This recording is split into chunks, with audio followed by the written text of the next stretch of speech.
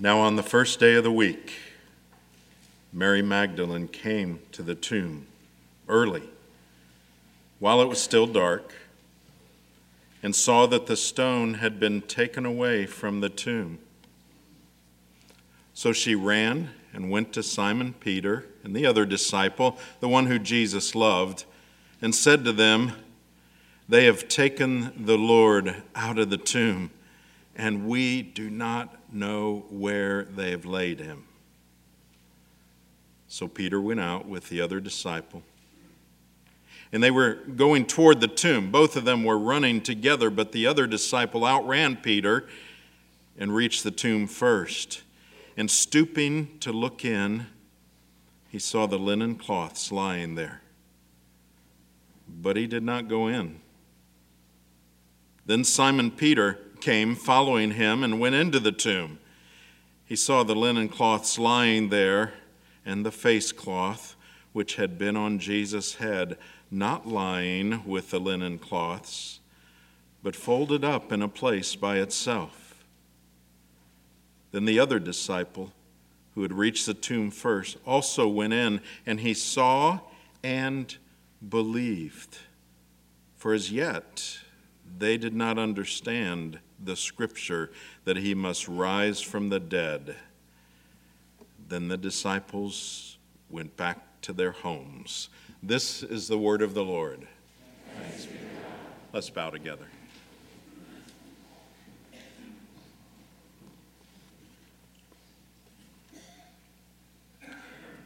Lord, we would ask now that you would open up this passage to our hearts and to our minds. This is recorded for good reason. You preserve this for us to read and to study, to meditate on. And so, Lord, will you teach us from it? We would ask for this in Jesus' name. Amen. Be seated.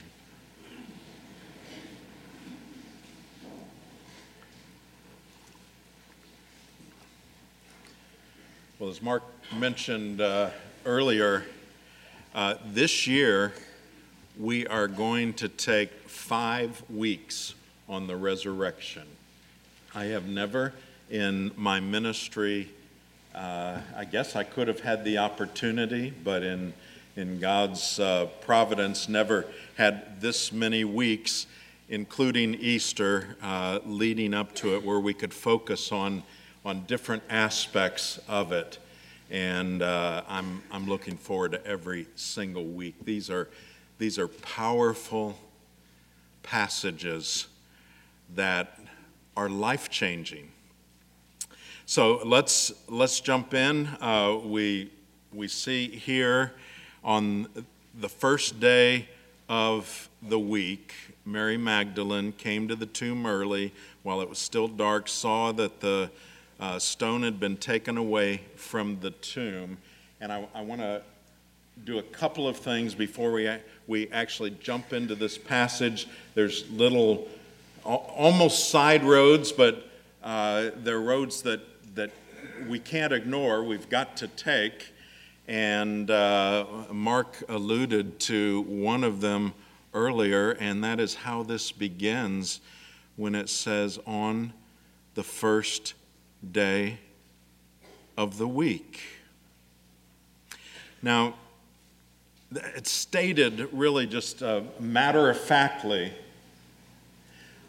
but this is a turning point in terms of the practice of the church. Up until this time, the Sabbath was on the seventh day. But from this time on, so far as we know, beginning probably weekly after this, but certainly with the early church, they began to meet to worship on the first day of the week, on Sunday, and it was to celebrate the resurrection. What better thing to do when you gather to worship when you are a Christ follower? So we see, for instance, in Acts 20, verse 7, on the first day of the week, when we were gathered together to break bread. Just stated, that's just their practice, not a command. This is what we do. 1 Corinthians 16, verse 2, on the first day of every week, each of you is to put something aside and store it up as he may prosper, so that there will be no collecting when I come. So the idea is that the church, by instinct, certainly by faith, said, okay, this is what we will do. And rather than gathering on the last day of the week, we will gather and we will celebrate every single Sunday, because that's when Jesus walked out of the tomb. And so that's what we do. And that's what we will do until he comes back. Now notice it again, just casually mentioned on the first day of the week, Mary Magdalene came to the tomb early. Poor Mary Magdalene. Why would I say that? Because she has been so maligned over the years. She's popular to talk about. She has been called Jesus' last temptation, his mistress, his wife. Those views are fiction. If you read the Da Vinci Code, if you watch Jesus Christ Superstar, that wasn't new. That came from some years back, but it's pure fiction. Let's see what we do know about Mary. She was from, obviously, the town of Magdala, town that's still in existence. The name is slightly different. It's on the western shore of the Sea of Galilee. But there is no evidence in the scripture that she was a woman of low morals. It goes back to medieval times, where she became one of the most maligned women in the New Testament, largely because of one pope and a few early scholars that connected her with the sinful woman that we see in Luke chapter 7. Now, the reason I see how it happened, the reason is because Mary Magdalene is introduced in Luke chapter 8 shortly after that. But there's no reason to connect her as that woman of low morals, that sinful woman in Luke 7. One commentator said this about her: We have had Mary Magdalene in the pillory for 1900 years, flinging mud. We should have been pilloried. This Mary was never a harlot. There's no evidence anywhere for that. At most, she was neurotic, and Jesus healed her.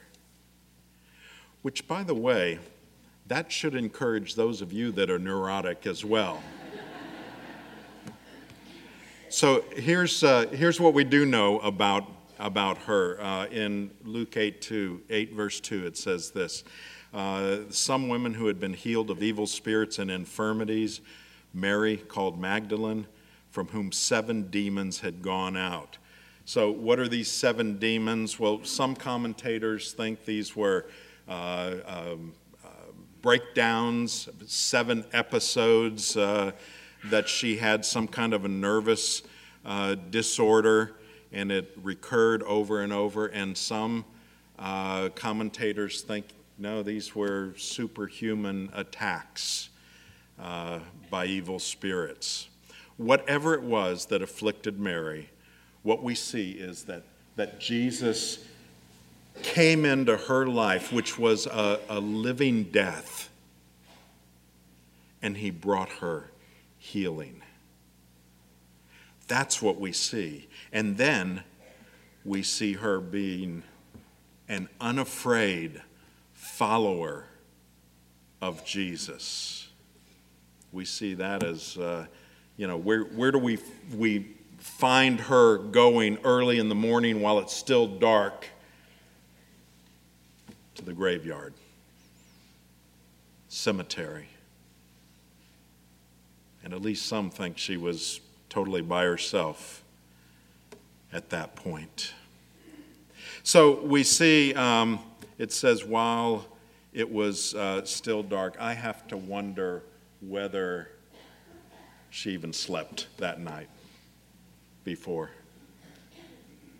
You know how that is when you got something it's just pressing you, and you know you got to get up, and you got to do it the next day. And this was something she and the other women wanted to take care of, needed to take care of, and that was the final preparations of Jesus' body for it to lay in the tomb, and then it would be sealed finally, and that would be that. So she goes while it's still dark. And she saw, it says, that the stone had been taken away from the tomb. Now, at this point, it doesn't say she went anywhere near the tomb, but she got close enough so she could see that the stone had been taken away.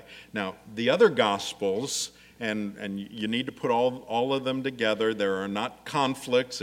The differences we see in them can be easily explained on a timeline, but the other Gospels tell us that the women looked inside and didn't see the body.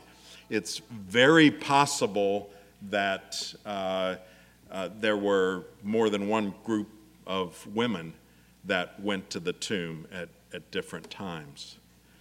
John indicates that Mary did that later, that she looked in the tomb. But it was after she had gotten the disciples and they had checked out the situation and come back. Now, next week, we will see that account. But that timeline makes sense. So Mary likely, at this point, would have been scared when she saw the stone was rolled away from the tomb. So it says, verse 2, so she ran and went to Simon Peter and the other disciple, the one whom Jesus loved, and said to them, they have taken the Lord out of the tomb, and we do not know where they have laid him. Now, why does it say we do not know where they've laid him? Well, again, the other Gospels indicate that other women were with Mary Magdalene. And again, there could have been more than one group at a time, maybe even meeting there. They've taken the Lord out of the tomb. We don't know where they've laid him. Now, we need to look at all the details of what happened here. At this point, it's not surprising that she would not say, he's risen. Because nobody had risen. That didn't happen. Lots of graves were robbed. But she is making a logical presumption here. They stole him.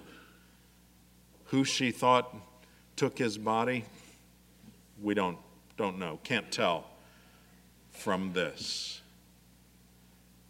Verse 3, so Peter went out with the other disciple, and they were going toward the tomb. Both of them were running together, but the other disciple outran Peter and reached the tomb first. Now, this other disciple, we've already seen that when John talks about himself, he talks about himself as as the disciple that Jesus loved. And here he has identified himself again. So here's the picture. They start running toward the tomb. They're running together, and John runs on ahead. Why? Well, because he was younger. That's why.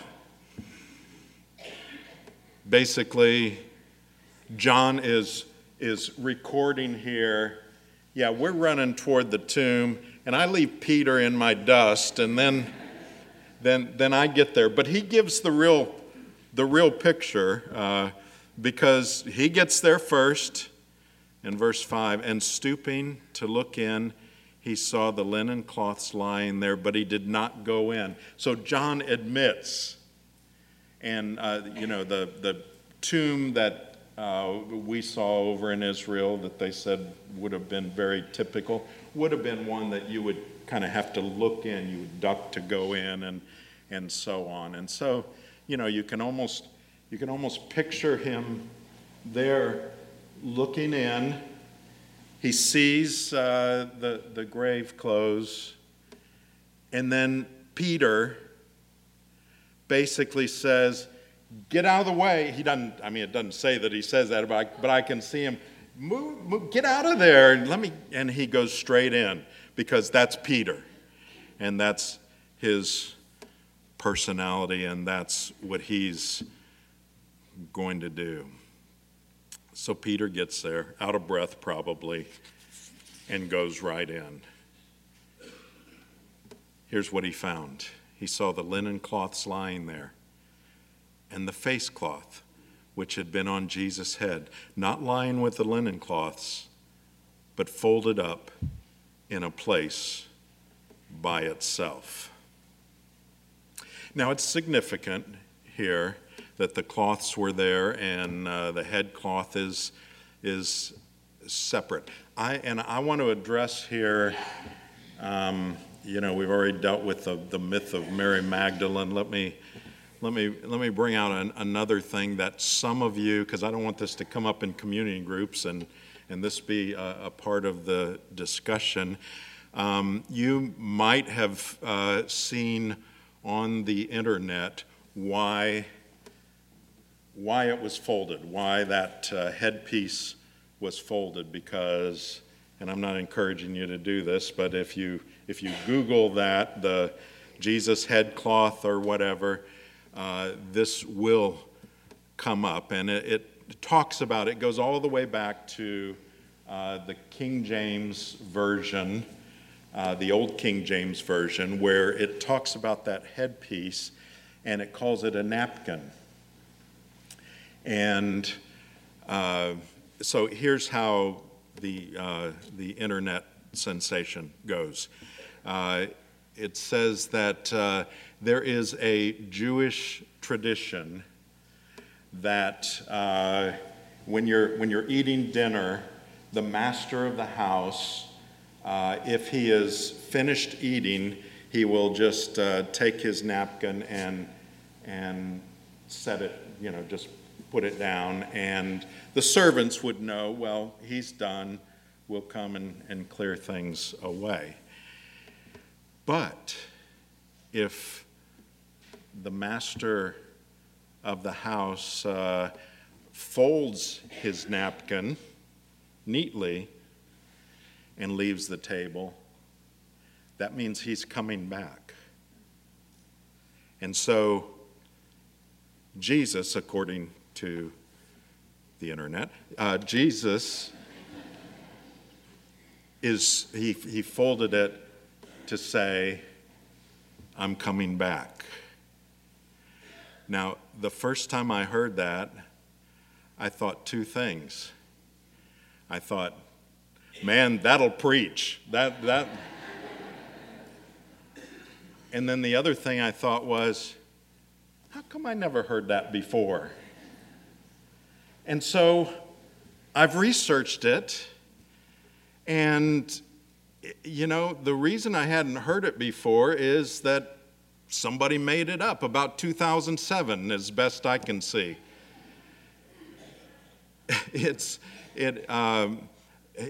To take the old King James use of a word napkin and to imply that Jewish people in Jesus' day used napkins in that way, it doesn't fit. And so it's just not true. So look, if you've passed that on because you didn't want to break the chain because it would have been bad luck for you, you don't have to go back and apologize to everybody. Just don't pass it on this Easter when it comes around. So that does lead us, though, to the question of, well, why did he fold that headpiece? Why does it give that detail? I was talking to our community group last week, and one of the people said, I said, what's the application of that? One of them said, well, my mom used that to tell us that we need to clean our rooms and keep them neat, because if Jesus could keep his tomb neat, then... And I thought that was an awesome, application. But why? Really? I'm convinced it's simpler than all of those things that I've just mentioned. I think it was showing this is not the scene of a crime. This was not a body snatcher that came in, who, by the way, wouldn't take off the grave clothes and leave them there, and certainly wouldn't fold them up if that were the case, going into a tomb guarded by soldiers and the rush and all of that. I think that detail is there simply to show this is all a part of the plan. Something else happened here. Jesus is risen from the dead. And so rather than the scene of a crime, this is the scene of a miracle that took place. Verse 8 then is then the other disciple who had reached the tomb first also went in.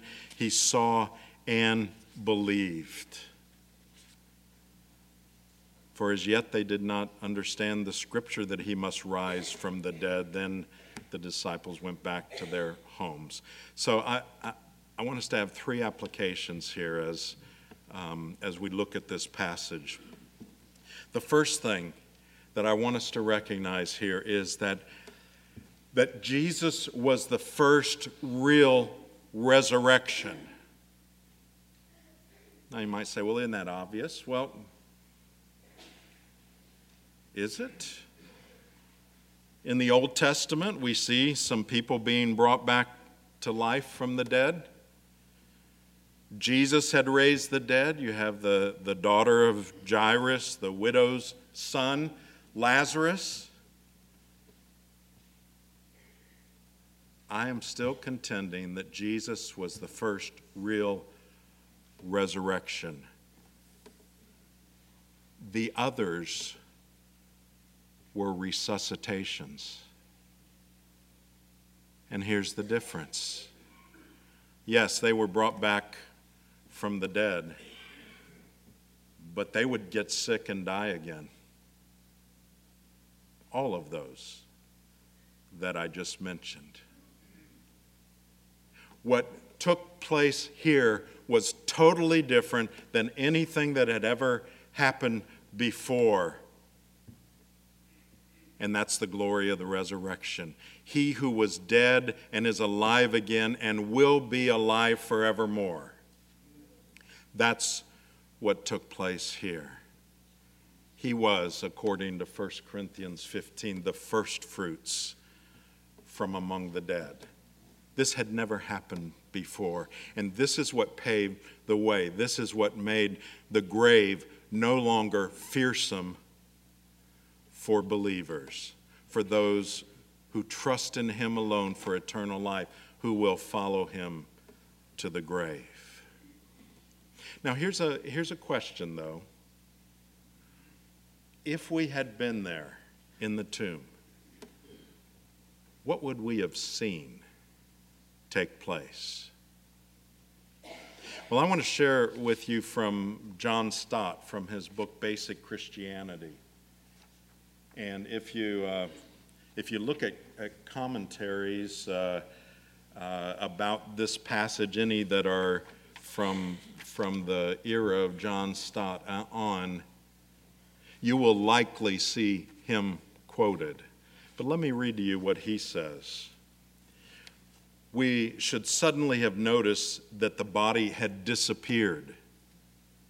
It would have vaporized, being transmuted into something new and different and wonderful. It would have passed through the grave clothes, as it was later to pass through closed doors, leaving them untouched and almost undisturbed. Almost, but not quite.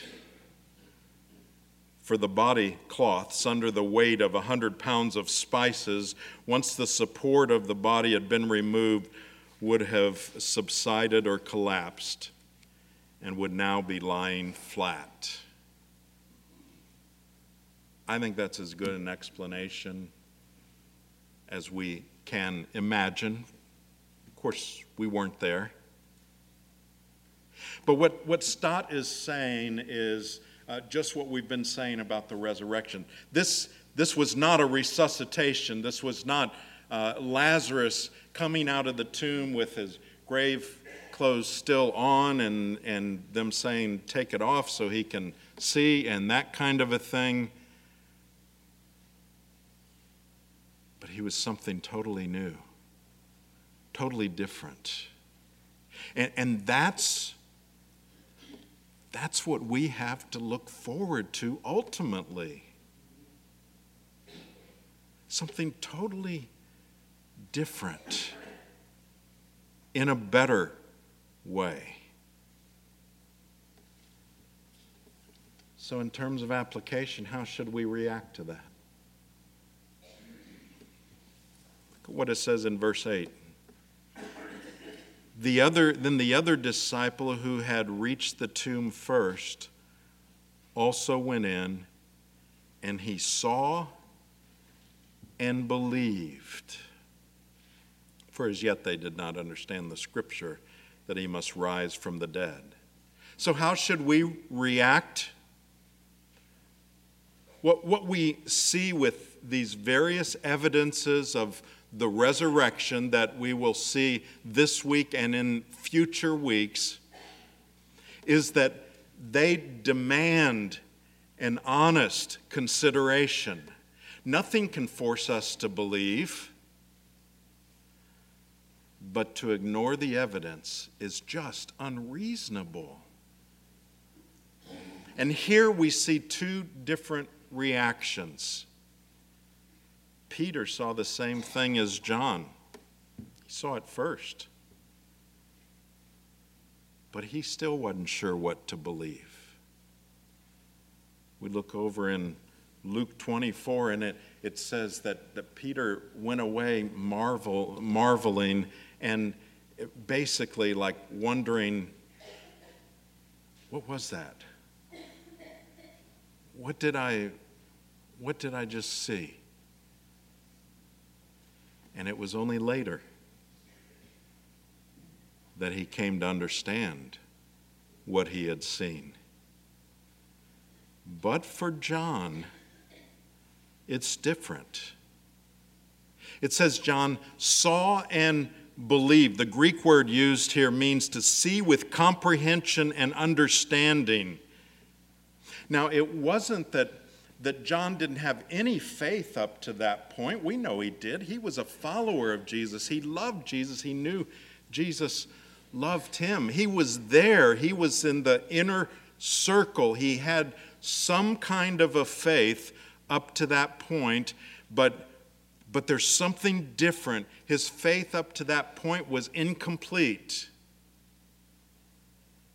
And this, for him, God used to complete his faith. later, only later, he would turn to Scripture and it would be strengthened.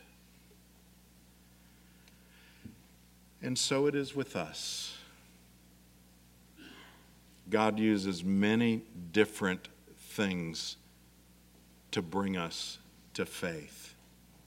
We have both the disadvantage and the advantage of some distance in time.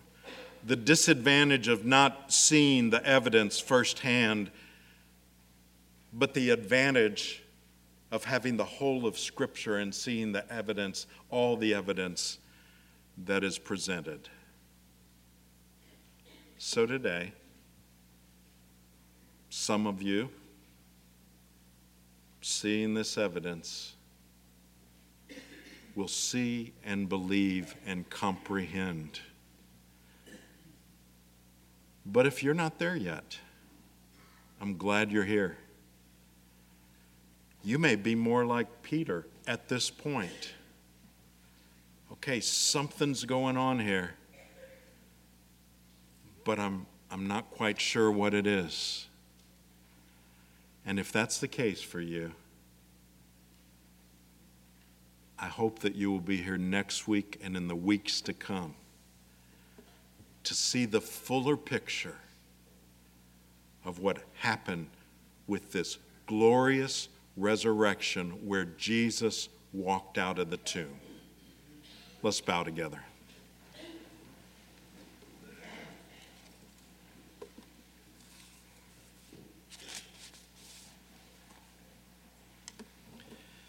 Lord, thank you for recording